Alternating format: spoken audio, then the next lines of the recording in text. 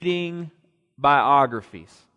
I love reading stories about people who came before me. I find inspiration in those stories. I love reading about the father of modern missions, William Carey, who spent 41 years laboring in India for the sake of the gospel and never took a furlough, never came home. Continuous labor. I love reading about the manly leadership of President Theodore Roosevelt. I love reading about the Christ-exalting ministry of Charles Haddon Spurgeon. I love reading about these people, and I also love reading about their failures, how they responded to their failures, how the Lord brought those who are Christians through those failures. And a huge part of the appeal to me is that a story well told is in some sense a universal story. When you read the story about the life of another person, it enables you to see your own lives a little bit better, to understand your lives as you see how people who came before you wrestled with some of the same conflicts, endured some of the same tragedies, experienced some of the same patterns and themes. And it's an amazing thing how we're all so different and yet we're all so similar at the same time. Well, the story of Abraham should be of particular interest to those who are in Christ Jesus. Not only is the story of Abraham a fascinating story, and it is. In fact, you probably won't find many stories more fascinating than the story of this man, this idolatrous moon worshiper who was called out of his own land and his own family to follow the Lord in a life of faith. The New Testament also presents Abraham as the man of faith. In some sense, the preeminent man of faith. The one who had faith before we had faith. The one who struggled to live by faith, who struggled to walk by faith in the promises of God that are ultimately fulfilled in Christ Jesus, in the midst of circumstances that didn't always help him in his faith. What story would have more relevance for you and I? As we look at this story of this man that's being unfolded in the book of Genesis, the story that from the beginning is so full of tension as God makes promises to him, you are going to be blessed, you are going to become a great nation. And not only are you going to become a great nation, but I am going to give you land. And not only are you going to become a great nation, and not only am I going to give you land, but you are going to bless all the nations. Through you, I am going to bless the nations. And so the Lord makes these promises to him, and immediately in the story, the tension begins to come. How in the world is Abraham going to be the father of a nation if his wife is barren? Doesn't make any sense. He's old. His wife is getting old. She's barren. She hasn't been able to have a child yet. How is that going to change? And not only that, but the Lord takes him and shows him the land and says, look, Abram at this point, there is the land that I'm going to give you. And immediately there's a famine in the land. Abram can't even live off the land. Immediately, Abram has to leave and seek refuge in the godless land of Egypt. This is a story where Abram is seeking, fighting to trust the Lord, even as his eyes see things that look completely different than what the Lord has promised. He looks out and it doesn't appear like any of these promises are going to happen, and yet the Lord has made these promises. Does that sound familiar? A lot has changed since then, but that aspect of the story has not changed. We live on this side of the cross and resurrection of Jesus Christ. We live on this side of the fulfillment of the promises, but it has not yet been consummated. As the Apostle Paul reminds us in 2 Corinthians, we are still having to walk not by sight, but by faith. And it's not always easy. As we hear Jesus, our King, come and say, the kingdom of God is at hand. And we read from the Apostles' pen that our King Jesus has been resurrected. He is ascended and He is right now reigning at the right hand of the Father. He is on His throne. And yet we look out at the turmoil of an election year and begin to doubt. Sure doesn't seem like Jesus is on His throne. And so this story of Abram is a story that ought to help us quite a bit. For me, for you, just as it was for Abraham, the question is, will I daily choose to live in light of God and His promises by faith instead of living solely by what I see in front of my face? It's a daily decision. That's not one defining moment. You don't make that moment at the beginning of your journey and never have to make that decision again. That's the type of decision that you have to make each and every day. In fact, you have to make that decision several times each and every day. That's the type of decision that comes again and again and again and again. As you deal with one another, as you deal with raising your children, as you deal with reading your newspaper, as you deal with difficult people where you work, will you live by faith or will you live by sight? That's such an important question. And that is what Abraham's story helps us to see. It helps us define that. We're going to walk through this whole story together, and then the way we're going to do it is a little bit different tonight. And then we're going to go back and we're going to ask 3 questions of the story that I think are defining questions that will help us to make that call on whether we're living by faith or by sight. Look with me at verse 1. So Abram went up from Egypt, he and his wife and all that he had, and Lot with him, into the Negev. I want to remind you why he's coming out of Egypt. If you'll remember where we left Abram, it wasn't a very good place. Abram had gone into Egypt because there was a famine in the land, and he had gone into Egypt with his wife Sarai. And Abram went into Egypt realizing that he was at the mercy of a very powerful ruler, the Pharaoh. In fact, probably the most powerful ruler in the land. And he was completely at his mercy. And Abram knew that his wife was attractive.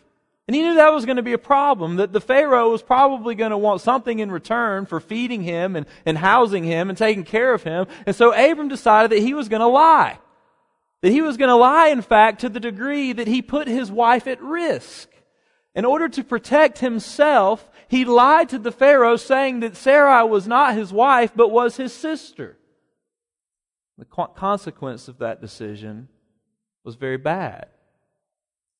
For if she was Abram's sister, then Pharaoh thought, she can be mine. And he took her into his own house. Well, God preserved him and preserved Sarai all the way through. In fact, God sent plagues to redeem her. And they come out of Egypt, even in spite of his sin, even in spite of his selfishness, they come out of this situation blessed. God's showing mercy to them. They come out looking better even than when they came in. Look at verse 2. Now Abram was very rich in livestock, in silver, and in gold. He comes out with wealth from the land of Egypt. We looked the last time we looked at this story in Genesis chapter 12 and saw how this was looking forward to the Exodus. As the land of the people of Israel were going to go into Egypt under similar circumstances and be taken into bondage in the land, and yet God was going to act with great plagues to redeem them, and they come out with wealth from the land of Egypt. Well, here's Abram. God has acted. God has acted to redeem him by grace alone. He certainly did not deserve this redemption, but God had made a promise to him. God had chosen him, and God is always faithful to His promise. And so they come out of Egypt, very rich in livestock and silver and in gold. Verse 3. And he journeyed on from the Negeb as far as Bethel to the place where his tent had been at the beginning, between Bethel and Ai, to the place where he had made an altar at the first. And there Abram called upon the name of the Lord. Remember, when the Lord had first made the promise to Abram, this was the very place where Abram had come. If you look back at chapter 12, verse 8, from there he moved to the hill country on the east of Bethel and pitched his tent with Bethel on the west and Ai on the east. And there he built an altar to the Lord and called upon the name of the Lord. Abram had been here before. Abram is returning to the land. He is returning back to where he had been. And notice that what he does, he calls upon the name of the Lord. He seeks the Lord. He worships the Lord. It's very significant. And now Lot enters the story. Lot is the son of Abram's brother. Lot would be Abram's nephew, verse 5. And Lot, who went with Abram, also had flocks and herds and tents, so that the land could not support both of them dwelling together, for their possessions were so great that they could not dwell together. And there was strife between the herdsmen of Abram's livestock and the herdsmen of Lot's livestock. At that time, the Canaanites and the Perizzites were dwelling in the land. And so here's Abram and Sarai, and they have all of this cattle and all of this livestock, and they're in this land. And here is Abram's nephew Lot, and they're in the same predicament. Lot's wealthy as well, and so they're trying to figure out, how in the world can both of us stay together? This land will not support both of us. And so there's even strife, there's contention, there's conflict between Abram's men and Lot's men. That's my patch of grass. Can imagine the types of conflict going on. So they've got to come up with a solution. Verse 8. Then Abram said to Lot, "Let there be no strife between you and me, and between your herdsmen and my herdsmen, for we are kinsmen. We're not gonna have a conflict over this. We're not gonna let this get ugly. Let's come up with a solution. I am your uncle. You are my nephew. We're gonna work this out." Continues, verse 9. "Is not the whole land before you? Separate yourself from me. If you take the left hand, then I will go to the right, or if you take the right hand, then I will go to the left." Abram defers to Lot. He's older. He has rights from God to this very land, and yet he defers. He says, you pick which way you want to go. If you go that way, I'll go this way. If you go this way, I'll go that way. It'll all be okay. And Lot, verse 10, lifted up his eyes and saw that the Jordan Valley was well watered everywhere, like the garden of the Lord, like the land of Egypt, in the direction of Zoar. This was before the Lord destroyed Sodom and Gomorrah. There's a little parenthesis there letting us know that there's more to this story coming. But Lot looks out and he says, "This is a no-brainer. Look at this land. If I go this way, it looks like the garden of the Lord. It looks like Eden. It looks like paradise. It looks like Egypt, which was another fertile land in the Nile River basin." And so it's a no-brainer to him. Of course, I'm going to go this way. So Lot, verse 11, chose for himself all the Jordan Valley, and Lot journeyed east. Thus they separated from each other. He takes the best land, and they go their separate ways. Verse 12. Abram settled in the land of Canaan, while Lot settled among the cities of the valley and moved his tent as far as Sodom. So Lot is going in a particular direction, but the particular direction he's going, there's been people before him who have noticed the value of this land, who have settled there. And there's already people, there's already cities built. That's going to be significant later on. And we get the significance of that again, a little hint in verse 13. "Now the men of Sodom were wicked, great sinners against the Lord." Lot is going in that direction. Verse 14, the Lord said to Abram after Lot had separated from him, "Lift up your eyes and look from the place where you are, northward and southward and eastward and westward." He says, look, Abram, Lot's gone. I want you to look even in the direction that Lot went. And I don't want you to only look in the direction that Lot went. I want you to look in all the other three directions, because here's the promise reiterated: for all the land that you see, I will give to you and to your offspring forever. This is that promise. He's already made it. We're going to keep going through Genesis, and we're going to keep seeing that God has an agenda not to let Abram forget that He's made this promise. And so He reiterates it here. He's going to give this land, all the land that He sees, to His offspring, not just for a time, not just in this life, but forever. I will make your offspring as the dust of the earth. The dust being the third unit that God uses to compare the offspring of Abraham in this narrative. He also uses sand. He also uses stars. The point is very clear. You are going to have a lot of offspring, so that if one can count the dust of the earth, your offspring also can be counted. Abram, you're still going to be blessed. Arise, walk through the length and the breadth of the land, for I will give it to you. So Abram moved his tent and came and settled by the oaks of Mamre, which are at Hebron, and there he built an altar to the Lord. It started with him worshiping at an altar to the Lord, and this narrative, this particular story, ends with him building an altar to the Lord so that he can worship. And that's what we have in Genesis chapter 13. And I want you to notice just a few things. Number one, I want you to notice that there's progress for Abram. He is on a journey of faith. He has made terrible mistakes. In fact, we just got done with an episode of him not living by faith at all. But it seems in this account that things are looking better. You have Abram worshiping in an altar to the Lord. You have Abram making a very selfless decision to allow his nephew to go to the best place. And then you have him ending by being reminded from God of the promises that even though he had failed, God had not removed those promises from him. And we have him worshiping again. Also, I want you to notice that the text seems to be very clearly drawing a contrast between Lot and Abram. They're not thinking at the same level. They're not making their decisions based on the same criteria.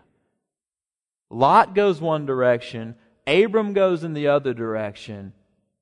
I believe the text is showing us that Lot is walking by sight in this episode, while Abram is walking by faith. So I want us to look back at this text now as we keep going, and I want us to ask three questions that I think will help us to understand the difference between walking by faith and walking by sight, and the way these two men answer those questions in this episode. Here's the first question. Who comes first? Who comes first? I remind you of the conflict in verses 5 through 7.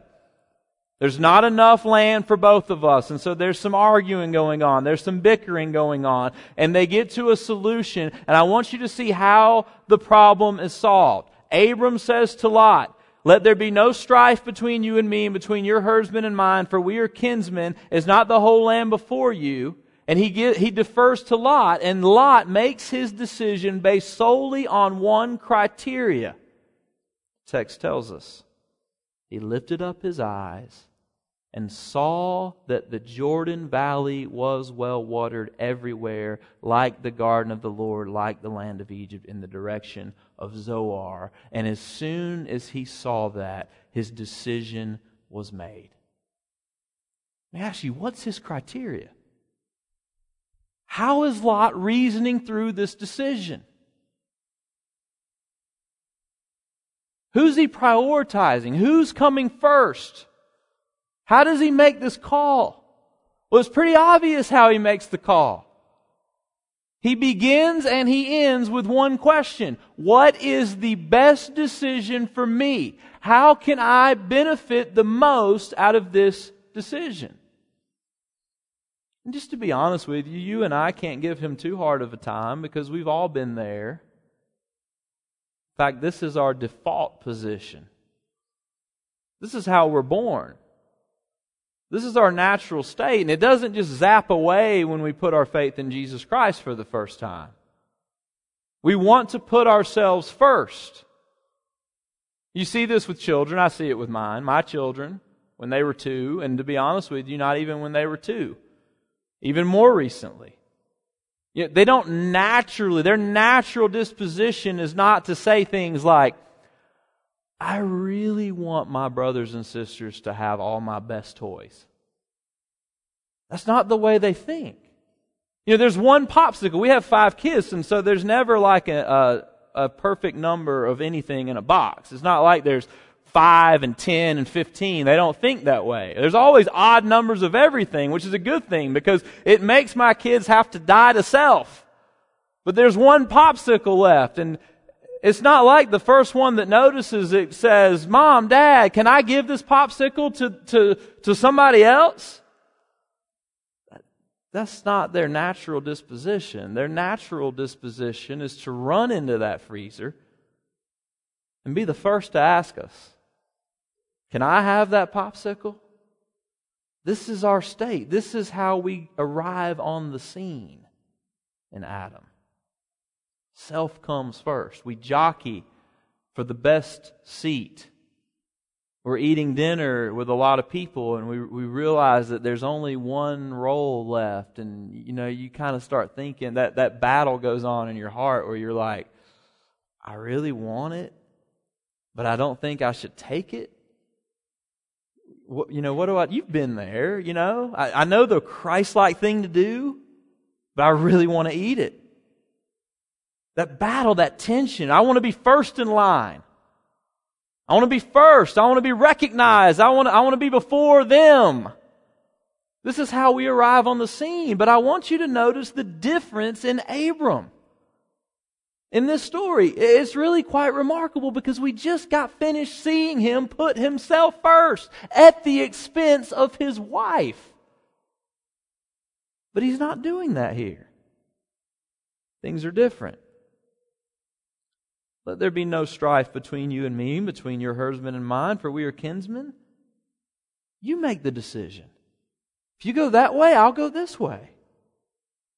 Why is Abram different? That's the question. Why is he different? And I want us to eliminate one thing right off the bat.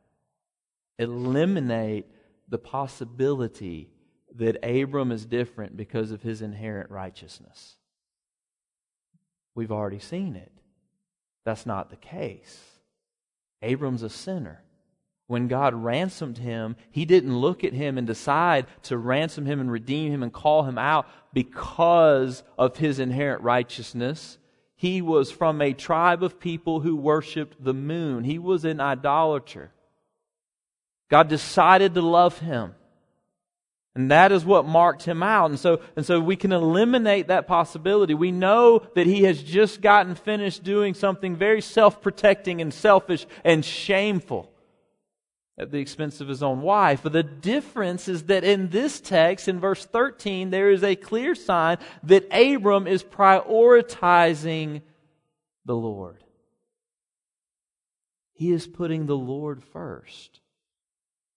He is worshiping the Lord. He has returned to the very altar that he built before he went to Egypt. And he is being reminded of the promise that God had made him. And he is bowing down in humility as he is exalting the Lord. He is putting that relationship before every other relationship. He is being reminded that he is in a relationship with the God who created everything and a God who also loves him and a God who has promised him everything. And that's his priority. And when Abram is focused on God, when that relationship takes preeminence above every other relationship. He is liberated to serve other people. He doesn't have to compete with Lot and try to jockey for the best land because he is resting in the Lord who has made wonderful promises to him. It's an amazing thing that's taken place. This is how it works. If I told one of my children, if I've got 5, and if I told one of them, I said, hey, we're about to go inside the house, and your mother has been cooking food, but she didn't cook enough food for you, because I want you to know that I've got a whole day planned for you and me. And I'm going to be with you. We're going to spend time together, and we're going to have a lot of fun. I'm going to take you to your favorite place to eat. And after that, we're going to go do your favorite thing, whatever it may be. And then I'm going to bring you home. But you're not going to get anything right now. So just know that as we go in, I want you to serve your brothers and sisters and be happy for what they're getting. But you're not going to get anything.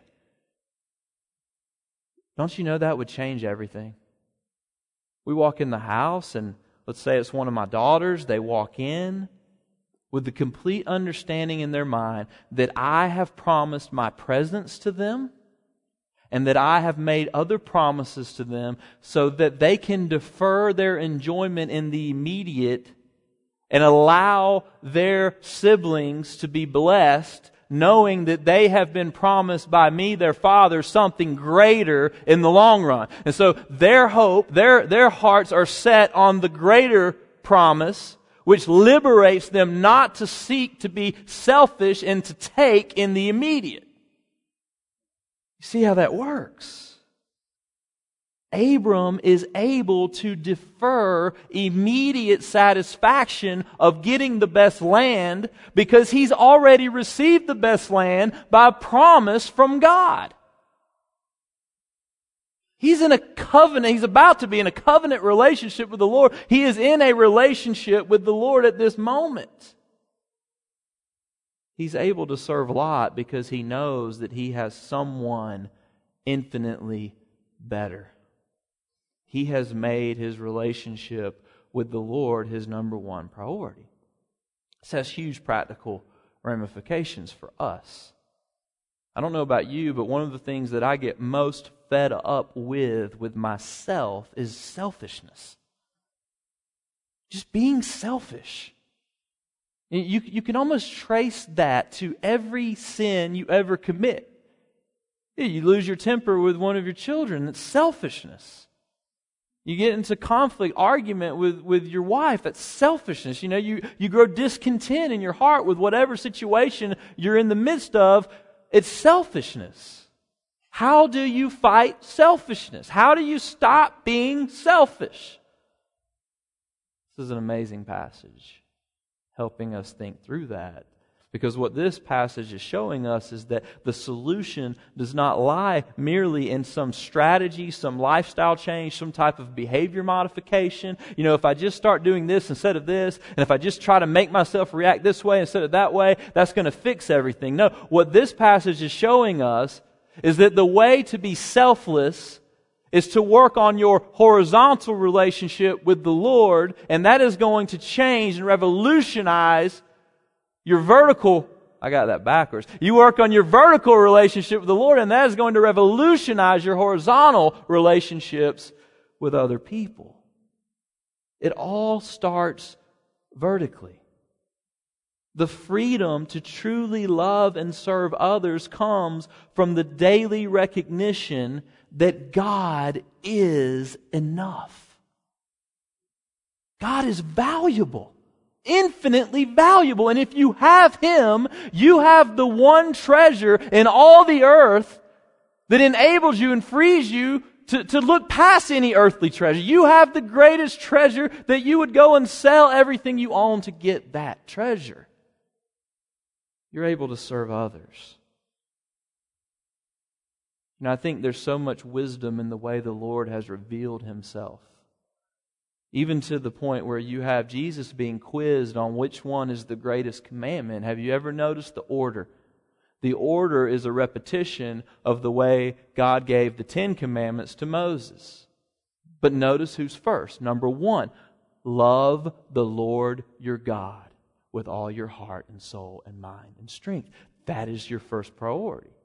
And the reason why that is the first commandment given is because the second greatest commandment rests on that first. You will not love others as yourself if you do not love the Lord with all of your mind and heart and soul and strength. You just won't.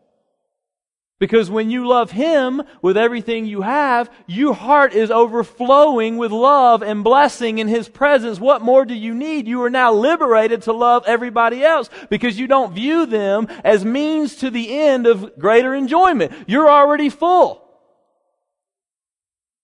It's so practical.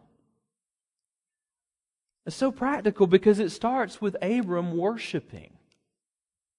I hope you don't think that worship is only done on Sunday morning, even though this is the climactic moment of worship with the body of Christ. But worship is something that we do every day. That never stops. So do you come before the Lord in worship in a way that you're filled with Him? Because it will revolutionize your relationships with other people. Think about marriage. About the way this works in marriage. You know, so many of marital conflict comes because we're looking at our spouse as the key to our joy and our happiness. You know, I married you and I want you to make me happy. And you're not making me happy. You're disappointing me. And in fact, that's always going to be the conclusion because that's an impossible demand. You can't rely on another sinner to make you happy. It's just not going to happen. Your wife, your husband is not going to make you happy. They're going to disappoint you. There's no way they can't.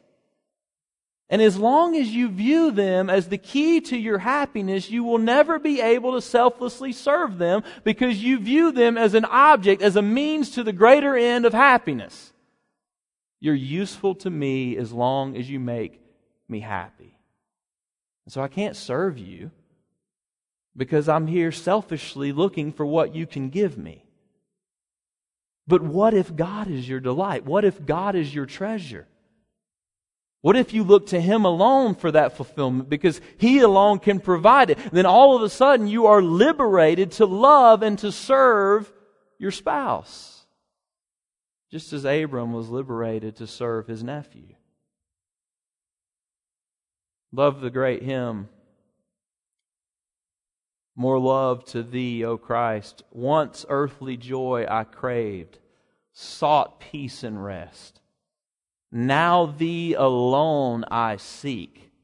Give what is best. This all my prayers shall be. More love, O Christ, to Thee. The recognition that I used to be in a position where I sought, craved peace and rest from the world. And now, because of Christ, because of Your mercy, I seek You alone, and I am liberated to say, just give me what You think's best, because You've already given me infinitely more than I deserve. That's the first question. Who comes first? Are you walking by faith, or are you walking by sight? Here's the second question. What impresses you? What impresses you? Now, if you've been following along in Genesis, or if you're even familiar at all, you'll know that there's been a problem with eyes throughout the book of Genesis. Genesis chapter 3, when the serpent tempts Eve, and she gives in to the temptation as he tries to get her to be drawn to the forbidden tree that God had told her she must not eat of. In Genesis chapter 3, verse 6, it tells us, when the woman saw that the tree was good for food and a delight to the eyes, she sinned at that point, right? She's not living by faith in what God had told her. What had God told her? That you should not eat of that tree, because in the moment that you do, you will die. That's not good for you. It's God's Word. It's invisible, but it's His Word. He had given it to her. And she's no longer trusting in that Word. She is now trusting in her own vision. I know you told me that, but my eyes see a different story. My eyes see goodness here.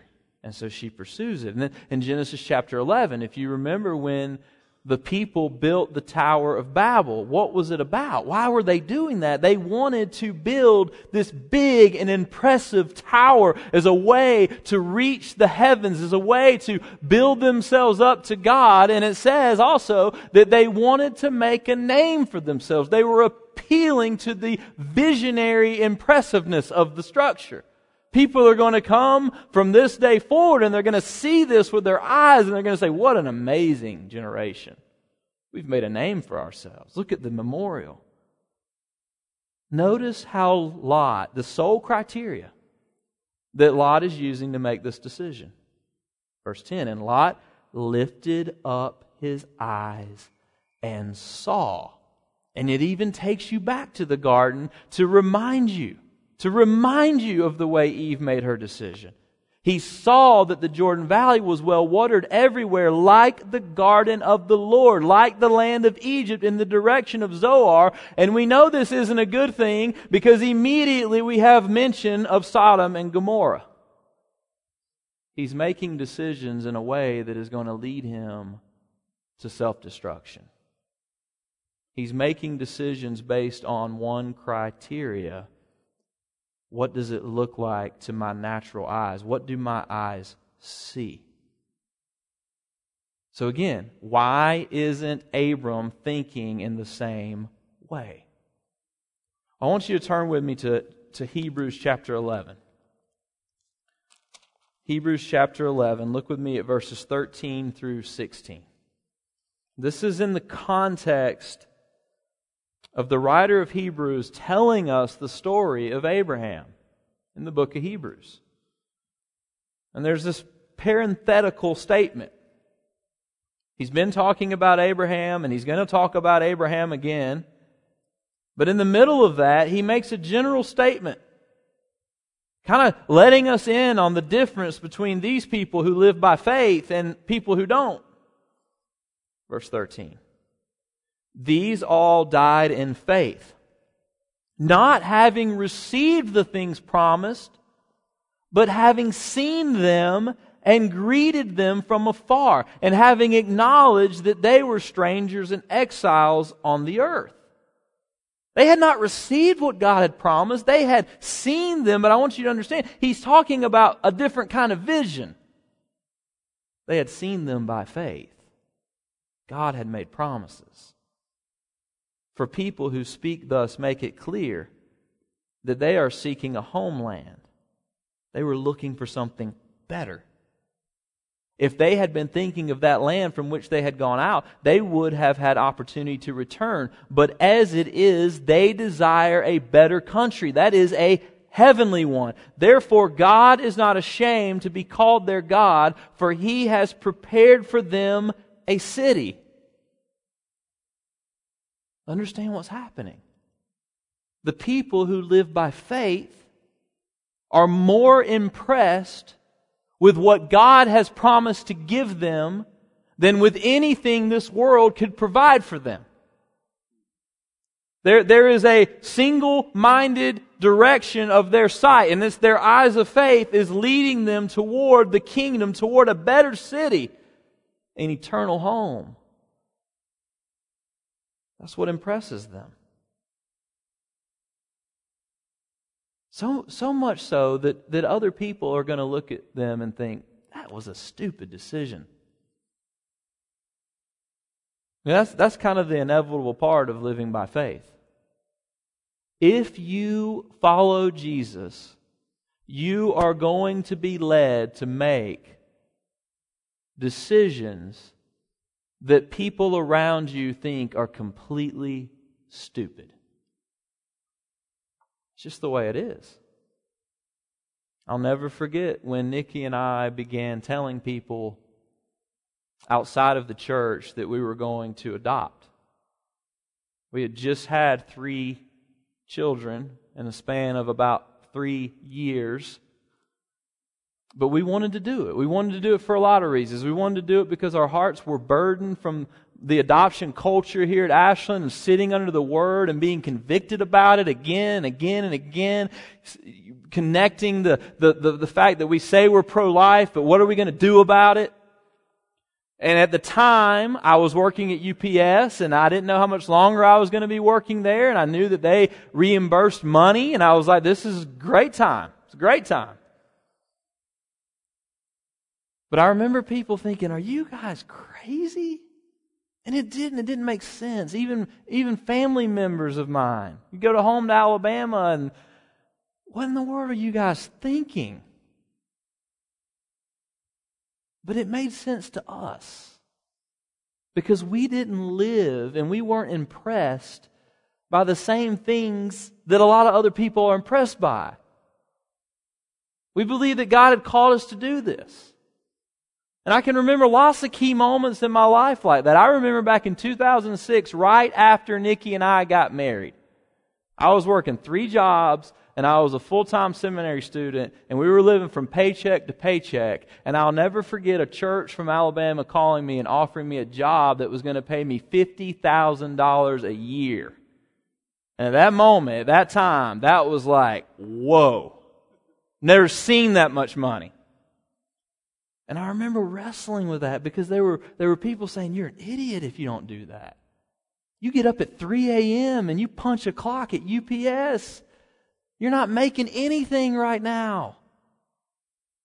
I remember sitting down with the people who knew me the most and getting people telling me, listen, that looks enticing, but you've got to consider, are you ready for that?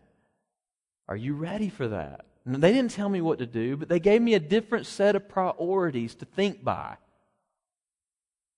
I didn't make that decision. I didn't go. I didn't take it. I stayed. 6 months later, that church fell apart. And everybody on staff got fired. And I look back on those kind of decisions where, if I'm living by sight, I would have definitely have chosen the money. Trust me. But by the grace of God, He put people in my life to show me that there was another way to make that decision. Imagine what Abram's father, Terah, would have said if he were alive right here. Probably something like this. Abram, are you an idiot? Why would you give him the best land? How are you going to make a living for yourself? How are you going to do this? Doesn't make any sense. Talk about your relationship with God. Are you in some kind of cult? Abram made that decision because he was walking by faith. I think that maybe one of the hardest things for us as Christians living by faith, particularly as us as parents living by faith, is continuing to live by faith when it comes to our children. This is where the rubber meets the road. Now, I've heard a lot of Christian parents in my life who love missions and give money to missions and pray for missions and volunteer for missions, but when they hear that their child is wanting to go to the mission field, the whole game changes. Not my child, not my baby. I've been around Christian parents who hear that their newly married daughter is about to have a baby. And even though they would affirm everything that the Bible says about children being a blessing from the Lord and that one of the purposes of marriage is to multiply and to have children, not my baby. You're too young. You don't have enough money yet. Or you're pregnant again? We don't get to choose to revert back to living by sight when it's convenient for us. As we apply the promises of God to our own lives, we have to apply those same promises to our children's lives who are also living by faith. It's vital to see this. It's vital to see also this, that Lot's way of viewing the world is the dominant way of viewing the world amongst virtually everybody around you. You're going to be in the minority. You're going to be one of the only ones listening for the voice of God to tell you and direct you and guide you and how you're going to make your decisions. Most of your unbelieving friends and neighbors aren't even looking for fulfillment outside of what they see with their eyes. Perfectly content with the amusements and allurements of life under the sun. But the greatest tragedy is if we are living by the same values. We have to be the one showing them, shouting to them, there is more than life under the sun. This is not enough. Why are you settling for these trivial amusements when the Lord has offered you salvation, eternal life, a relationship with Him in Christ? And let me show you what that kind of life looks like. That's our role. That's why God has left us here in these days. But the third question I want us to ask this text is this: what are your goals? What are your goals? I want you to contrast where they land, because that's what the text is doing. Lot goes to the land that seems the best from what his eyes can see, and he settles in the cities of the valley and moves his tent as far as Sodom. Verse 12 says, and you hear Sodom, and you automatically probably begin thinking about what's going to happen next. It's not good. I'll save it for when we get to that part. But verse 13 already tells us, now the men of Sodom were wicked, great sinners against the Lord.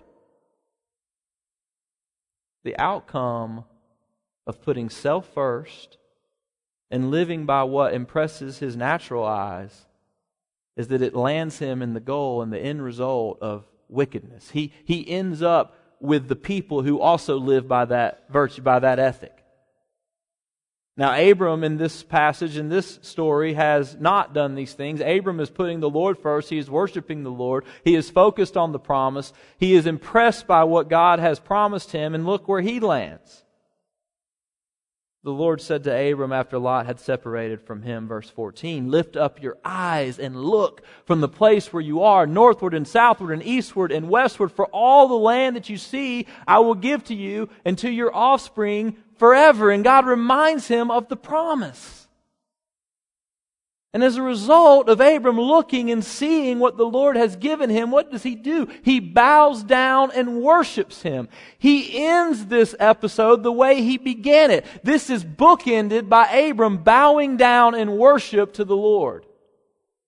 And God continually reiterating His promises to him. You will land. Your life will result depending on where your priorities are. You know, we're all headed in a direction. For those of us who are living by faith in Jesus Christ, the Bible tells us that we are in a process. By the hand of a sovereign God, we are in a process of sanctification in which God is conforming us into the image of His Son. How does He do that? He does that as we, week after week, gather with the church, come before His Word, and it's applied to our hearts. He does that as we get in the trenches with people and learn how to love them, even though they're not like us, like Jesus did. We're in this process because we're living by faith. But the other side of that is that if we're living by sight, it's not like we're static there. We're also going in a direction, but we're going in the opposite direction. If you're living by sight, you are going to be conformed into whatever you're focusing on. The Bible says we are being conformed into the world. And we end up in the same place. And this is where it gets real. My fear sometimes as I think about Christians living in this world is that sometimes we look at unbelievers and we secretly think that they have the best deal. I think that's a temptation. Because what we see with our eyes seems so powerful and it seems so good, and the temptation's right there in front of your face, and you're out there in the world and their lives seem so trouble-free, and they're able to pursue money and wealth and whatever they want to pursue, and they can do whatever they want with their time, and it seems like they have freedom. And we're tempted to believe that we, as people of faith, are the ones settling. Like we're settling for second best. Like, I'm going to put my life on hold right now because I'm just hoping that eternity is a lot better.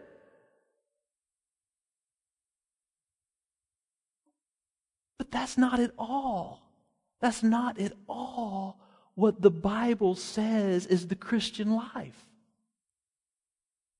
The Bible says that's not reality. You are not settling for second best when you follow Jesus by faith. You have access to the living water. You have access in Christ. You now have the bread of life. You have the greatest treasure. You have freedom. Not them. That's pseudo-freedom. They're enslaved to their desires, and yet you have a Savior who has set you free by the blood of His cross. And this life, this journey that He calls you on is so much better than any alternative. Because it doesn't depend at all on your circumstances. You can have full joy in Christ because you have Christ, whether you're poor or whether you're rich, whether you're going through suffering or whether you feel like everything's right in your life circumstantially. The reality of His love for His people does not change. It's not based on circumstances. And not only that, it's 100% free. It's completely by grace. You can't earn it. You don't deserve it. In fact, you look like Abram of chapter 12, probably like me, just as much as you do Abram like chapter 13. But you're in process, and by the grace of God, He's moving you, He's inching you toward the image of Christ. And all of that is free by grace through faith in Jesus Christ. And not only that, but nothing can ever take it from you. Because your Savior, the one you're living for, has been resurrected from the dead. And He is reigning, and He will reign forever. Who's settling now? Not us. Let's pray.